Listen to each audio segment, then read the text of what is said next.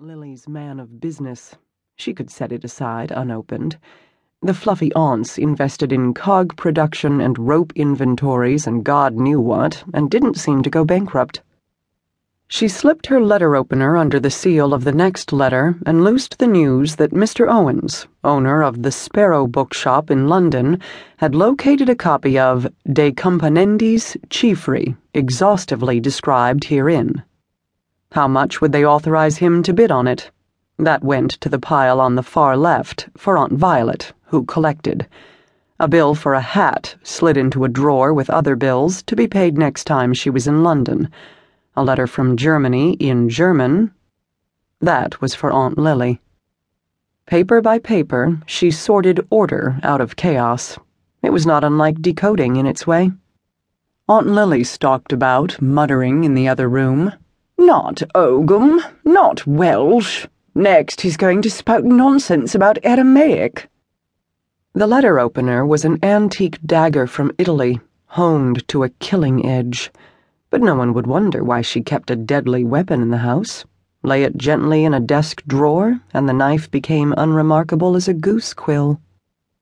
It was beautiful in a spare, serious way, the sort of knife one of her Baldoni ancestors would have used to commit murder.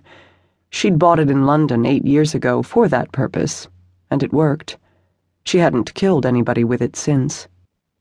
The knife was also perfectly good at opening letters. The next offering of the mail was a note, elegantly addressed and hand-delivered from the Manor. There would be a tea next Tuesday. Would the Mrs. Leyland care to attend? Tea and tittle-tattle, chatter of King Charles spaniels, flooding in the lower fields. The fluffy aunts would love it.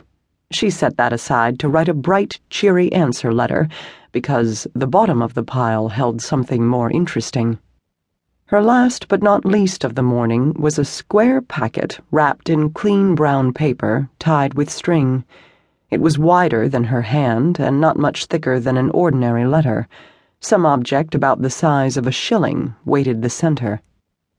Because of what she'd once been, because of what she'd once known, she saw the dozens of small details and tried to fit them into a pattern.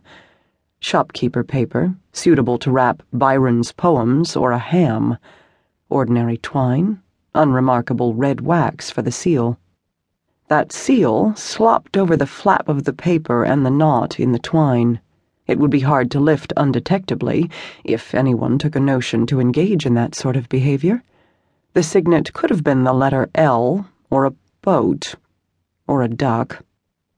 The aunts had an eclectic network of friends spread to every corner of the map. Sometimes their friends sent curios. But when she turned the little package over, it was addressed to her, not one of the aunts. Educated writing, probably in a man's hand. The postmarks showed it had been sent from London 4 days ago. She cut the string and smoothed the wrapping back to reveal a sheet of cream-colored writing paper inside, folded in thirds, then folded inward at the sides. When she picked it up, a ring fell out to spin in a long, small clatter and wobble itself flat. A gold ring. Her fingers told her it was real gold, and worth far too much to send in a letter through the post. The band held a pearl the size of a pea. She slanted it to the light. It was set in a circle of 10 very nice little rubies, well-matched, square-cut, excellent color, about a carat all told. Very nice indeed. A child's ring. She'd seen this somewhere. Her body recognized disaster before her mind did. She read the first lines of the letter and distinctly, crystal by spiked crystal. She felt herself turn to ice.